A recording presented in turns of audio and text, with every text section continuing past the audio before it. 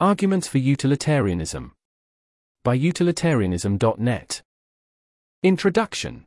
Moral methodology and reflective equilibrium. You cannot prove a moral theory. Whatever arguments you come up with, it is always possible for someone else to reject your premises, if they are willing to accept the costs of doing so. Different theories offer different advantages. This chapter will set out some of the major considerations that plausibly count in favor of utilitarianism. A complete view also needs to consider the costs of utilitarianism, or the advantages of its competitors, which is addressed in the chapter Objections to Utilitarianism. You can then reach an all things considered judgment as to which moral theory strikes you as overall best or most plausible. To this end, moral philosophers typically use the methodology of reflective equilibrium. This involves balancing two broad kinds of evidence as applied to moral theories. 1. Intuitions about specific cases, thought experiments. 2. General theoretical considerations, including the plausibility of the theory's principles or systematic claims about what matters. General principles can be challenged by coming up with putative counterexamples, or cases in which they give an intuitively incorrect verdict. In response to such putative counterexamples, we must weigh the force of the case-based intuition against the inherent plausibility of the principle being challenged. This could lead you to either revise the principle to accommodate your intuitions about cases, or to reconsider your verdict about the specific case, if you judge the general principle to be better supported, especially if you are able to explain away the opposing intuition as resting on some implicit mistake or confusion. As we will see, the arguments in favor of utilitarianism rest overwhelmingly on general theoretical considerations. Challenges to the view can take either form, but many of the most pressing objections involve thought experiments in which utilitarianism is held to yield counterintuitive verdicts. There is no neutral, non-question-begging answer to how one ought to resolve such conflicts. It takes judgment, and different people may be disposed to react in different ways depending on their philosophical temperament. As a general rule, those of a temperament that favors systematic theorizing are more likely to be drawn to utilitarianism and related views, whereas those who hew close to common sense intuitions are less likely to be swayed by its theoretical virtues. Considering the arguments below may thus do more than just illuminate utilitarianism, it may also help you to discern your own philosophical temperament. While our presentation focuses on utilitarianism, it is worth noting that many of the arguments below could also be taken to support other forms of welfarist consequentialism, just as many of the objections to utilitarianism also apply to these related views. This chapter explores arguments for utilitarianism and closely related views over non-consequentialist approaches to ethics. Arguments for utilitarianism. What fundamentally matters? Moral theories serve to specify what fundamentally matters, and utilitarianism offers a particularly compelling answer to this question. Almost anyone would agree with utilitarianism that suffering is bad, and well-being is good. What could be more obvious? If anything matters morally, human well-being surely does. And it would be arbitrary to limit moral concern to our own species, so we should instead conclude that well-being generally is what matters.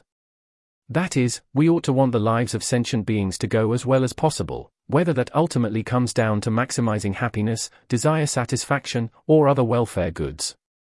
Could anything else be more important? Such a suggestion can seem puzzling. Consider. It is, usually, wrong to steal. But that is plausibly because stealing tends to be harmful, reducing people's well-being. By contrast, most people are open to redistributive taxation, if it allows governments to provide benefits that reliably raise the overall level of well-being in society. So it is not that individuals just have a natural right to not be interfered with no matter what.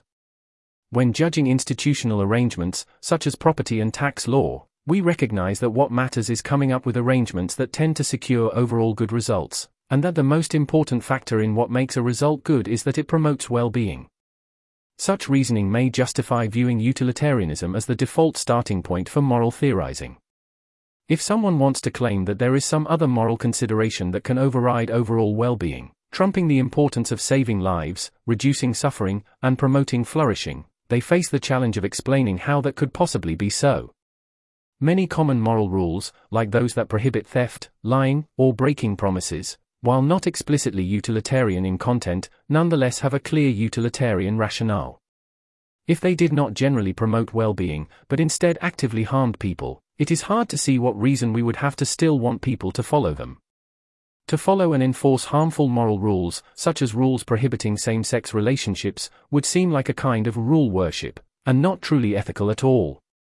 Similar judgments apply to hypothetical cases in which you somehow know for sure that a typically reliable rule is, in this particular instance, counterproductive. In the extreme case, we all recognize that you ought to lie or break a promise if lives are on the line. In practice, of course, the best way to achieve good results over the long run is to respect common-sense moral rules and virtues, while seeking opportunities to help others. It is important not to mistake the hypothetical verdicts utilitarianism offers in stylized thought experiments with the practical guidance it offers in real life. The key point is just that utilitarianism offers a seemingly unbeatable answer to the question of what fundamentally matters: protecting and promoting the interests of all sentient beings to make the world as good as it can be. The veil of ignorance. Humans are masters of self-deception and motivated reasoning. If something benefits us personally, it is all too easy to convince ourselves that it must be okay. We are also more easily swayed by the interests of more salient or sympathetic individuals, favoring puppies over pigs, for example. To correct for such biases, it can be helpful to force impartiality by imagining that you are looking down on the world from behind a veil of ignorance. This veil reveals the facts about each individual's circumstances in society, their income, happiness level, preferences, etc., and the effects that each choice would have on each person, while hiding from you the knowledge of which of these individuals you are. To more fairly determine what ideally ought to be done, we may ask what everyone would have most personal reason to prefer from behind this veil of ignorance. If you're equally likely to end up being anyone in the world, it would seem prudent to maximize overall well-being, just as utilitarianism prescribes. It's an interesting question how much weight we should give to the verdicts that would be chosen, on self-interested grounds, from behind the veil. The veil thought experiment serves to highlight how utilitarianism gives equal weight to everyone's interests, in unbiased fashion. That is, utilitarianism is just what we get when we are beneficent to all, extending to everyone the kind of careful concern that prudent people have for their own interests. But it may seem question-begging to those who reject welfarism, and so deny that interests are all that matter. For example, the veil thought experiment clearly doesn't speak to the question of whether non-sentient life or natural beauty has intrinsic value. It is restricted to that subdomain of morality that concerns what we owe to each other, where this includes just those individuals over whom our veil-induced uncertainty about our identity extends. Presently existing sentient beings, perhaps. Accordingly, any verdicts reached on the basis of the veil of ignorance will still need to be weighed against what we might yet owe to any excluded others, such as future generations, or non-welfarist values. Still, in many contexts other factors will not be relevant, and the question of what we morally ought to do will reduce to the question of how we should treat each other. Many of the deepest disagreements between utilitarians and their critics concern precisely this question. And the veil of ignorance seems relevant here. The fact that some action is what everyone affected would personally prefer from behind the veil of ignorance seems to undermine critics' claims that any individual has been mistreated by, or has grounds to complain about, that action. Ex ante Pareto. A Pareto improvement is better for some people, and worse for none. When outcomes are uncertain, we may instead assess the prospect associated with an action, the range of possible outcomes, weighted by their probabilities. A prospect can be assessed as better for you when it offers you greater well-being in expectation, or ex ante. Putting these concepts together, we may formulate the following principle. Ex ante Pareto. In a choice between two prospects, one is morally preferable to another if it offers a better prospect for some individuals and a worse prospect for none. This bridge between personal value, or well-being, and moral assessment is further developed in economist John Harsanyi's aggregation theorem. But the underlying idea, that reasonable beneficence requires us to wish well to all, and prefer prospects that are in everyone's ex ante interests, has also been defended and developed in more intuitive terms by philosophers. A powerful objection to most non-utilitarian views is that they sometimes violate ex ante Pareto, such as when choosing policies from behind the veil of ignorance. Many rival views imply, absurdly, that prospect Y could be morally preferable to prospect X, even when Y is worse in expectation for everyone involved. Caspar Hare illustrates the point with a trolley case in which all 6 possible victims are stuffed inside suitcases. 1 is atop a footbridge, 5 are on the tracks below, and a train will hit and kill the 5 unless you topple the 1 on the footbridge, in which case the train will instead kill this one and then stop before reaching the others. As the suitcases have recently been shuffled, nobody knows which position they are in. So, from each victim's perspective, their prospects are best if you topple the 1 suitcase off the footbridge, increasing their chances of survival from 1 in 6 to 5 in 6. Given that this is in everyone's ex-ante interests, it's deeply puzzling to think that it would be morally preferable to override this unanimous preference, shared by everyone involved, and instead let 5 of the 6 die, yet that is the implication of most non-utilitarian views. Expanding the moral circle. When we look back on past moral atrocities, like slavery or denying women equal rights, we recognize that they were often sanctioned by the dominant societal norms at the time. The perpetrators of these atrocities were grievously wrong to exclude their victims from their circle of moral concern. That is, they were wrong to be indifferent towards, or even delight in, their victims' suffering. But such exclusion seemed normal to people at the time. So we should question whether we might likewise be blindly accepting of some practices that future generations will see as evil, but that seem normal to us. The best protection against making such an error ourselves would be to deliberately expand our moral concern outward, to include all sentient beings, anyone who can suffer, and so recognize that we have strong moral reasons to reduce suffering and promote well-being wherever we can, no matter who it is that is experiencing it. While this conclusion is not yet all the way to full-blown utilitarianism, since it is compatible with, for example, holding that there are side constraints limiting one's pursuit of the good, it is likely sufficient to secure agreement with the most important practical implications of utilitarianism, stemming from cosmopolitanism, anti-speciesism, and long-termism. The poverty of the alternatives. We have seen that there is a strong presumptive case in favor of utilitarianism. If no competing view can be shown to be superior, then utilitarianism has a strong claim to be the default moral theory. In fact, one of the strongest considerations in favor of utilitarianism, and related consequentialist views, is the deficiencies of the alternatives. Deontological, or rule-based, theories, in particular, seem to rest on questionable foundations. Deontological theories are explicitly non-consequentialist. Instead of morally assessing actions by evaluating their consequences, these theories tend to take certain types of action, such as killing an innocent person, to be intrinsically wrong. There are reasons to be dubious of this approach to ethics, however. The paradox of deontology. Deontologists hold that there is a constraint against killing. That it is wrong to kill an innocent person even if this would save 5 other innocent people from being killed. This verdict can seem puzzling on its face. After all, given how terrible killing is, should we not want there to be less of it? Rational choice in general tends to be goal-directed, a conception which fits poorly with deontic constraints.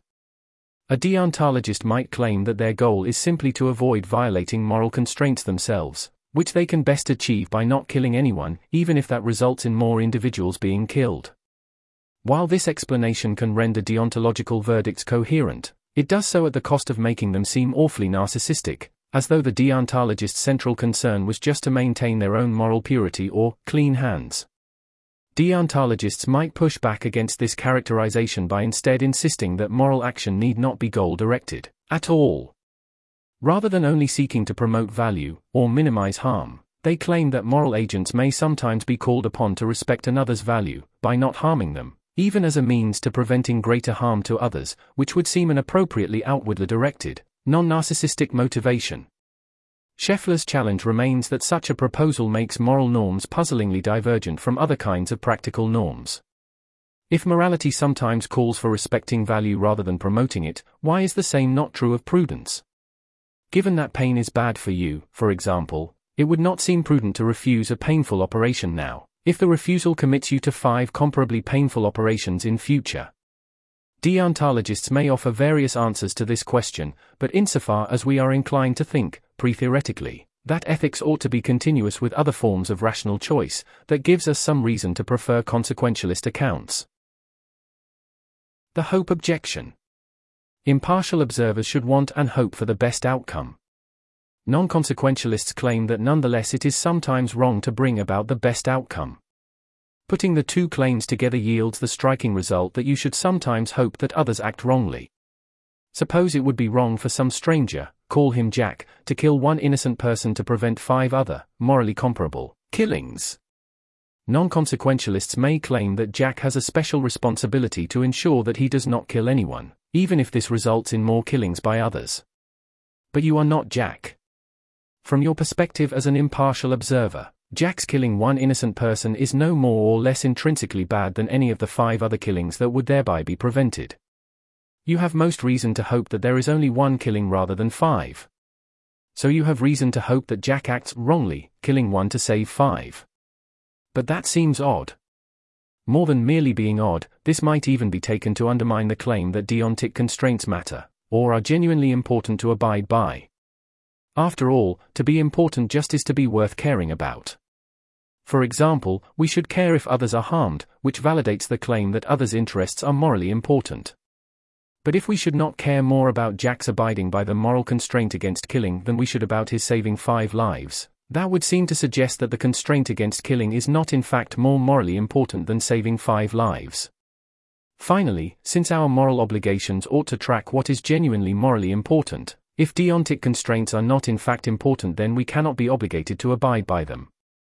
We cannot be obliged to prioritize deontic constraints over others' lives, if we ought to care more about others' lives than about deontic constraints. So deontic constraints must not accurately describe our obligations after all. Jack really ought to do whatever would do the most good overall, and so should we. Skepticism about the distinction between doing and allowing. You might wonder, if respect for others requires not harming them, even to help others more, why does it not equally require not allowing them to be harmed? Deontological moral theories place great weight on distinctions such as those between doing and allowing harm, or killing and letting die, or intended versus merely foreseen harms. But why should these be treated so differently? If a victim ends up equally dead either way, whether they were killed or merely allowed to die would not seem to make much difference to them. Surely what matters to them is just their death.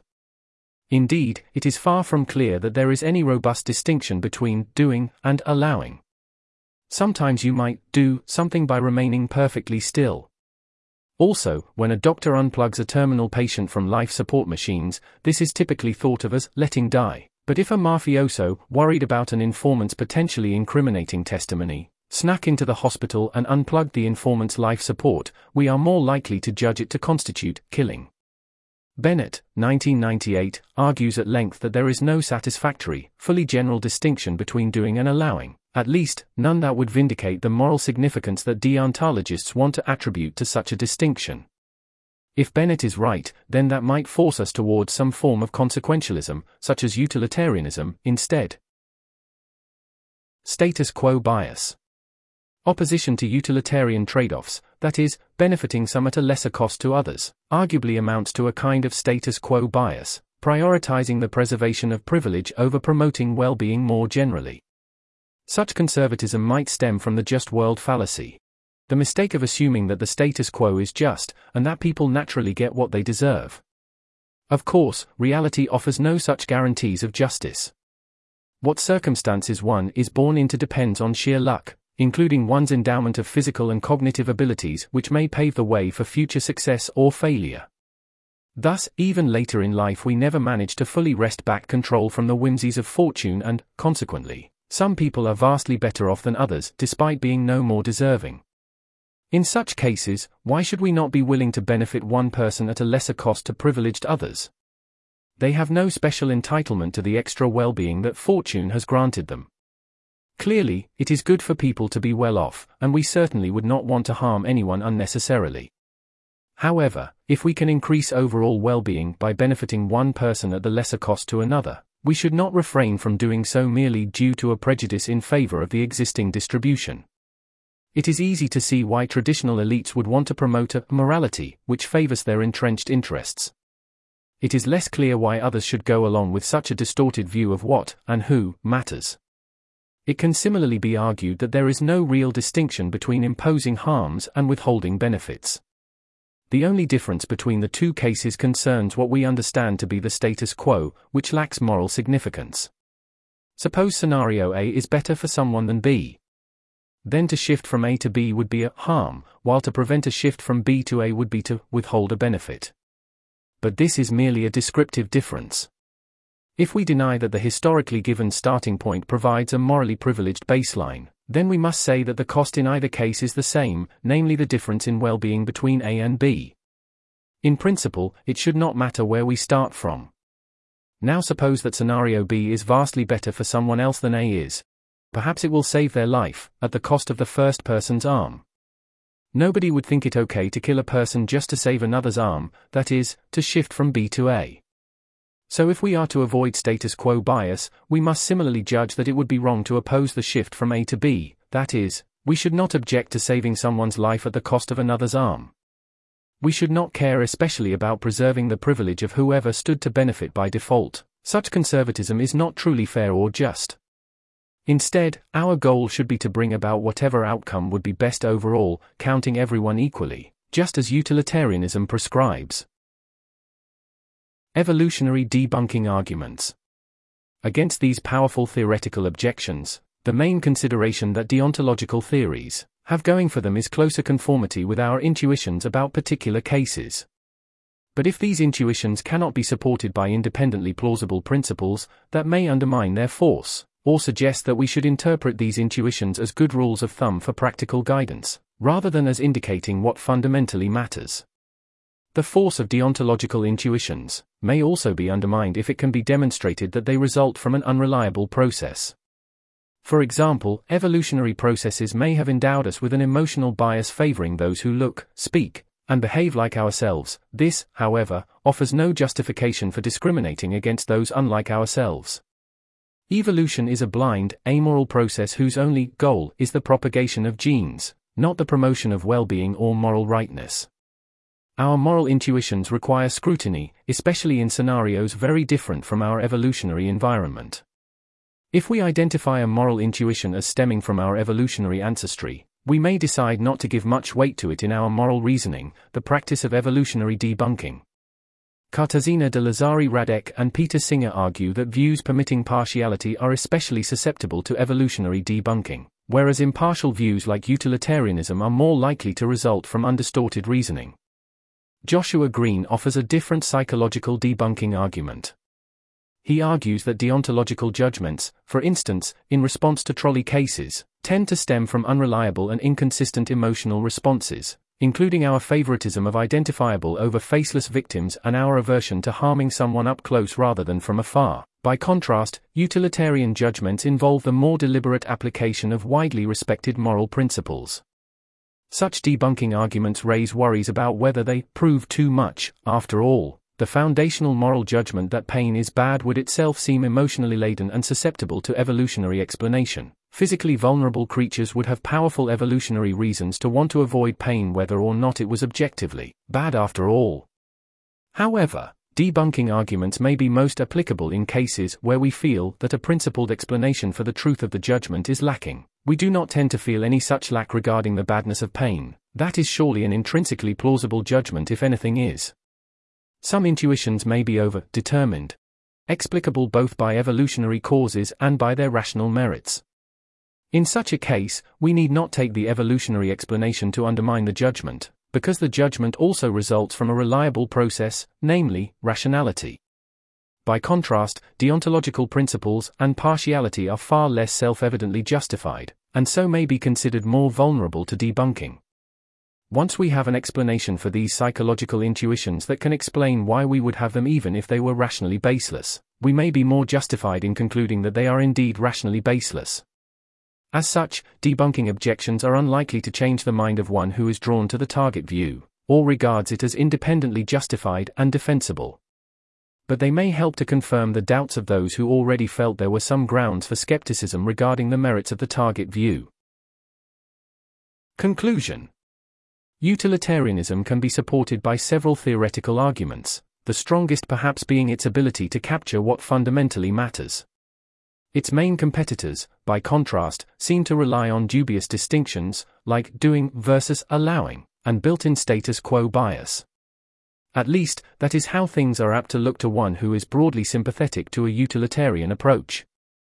Given the flexibility inherent in reflective equilibrium, These arguments are unlikely to sway a committed opponent of the view. For those readers who find a utilitarian approach to ethics deeply unappealing, we hope that this chapter may at least help you to better understand what appeal others might see in the view. However strong you judge the arguments in favor of utilitarianism to be, your ultimate verdict on the theory will also depend upon how well the view is able to counter the influential objections that critics have raised against it, which we will discuss in later chapters. The next chapter discusses theories of well-being, or what counts as being good for an individual. This article was narrated by Type 3 Audio for utilitarianism.net.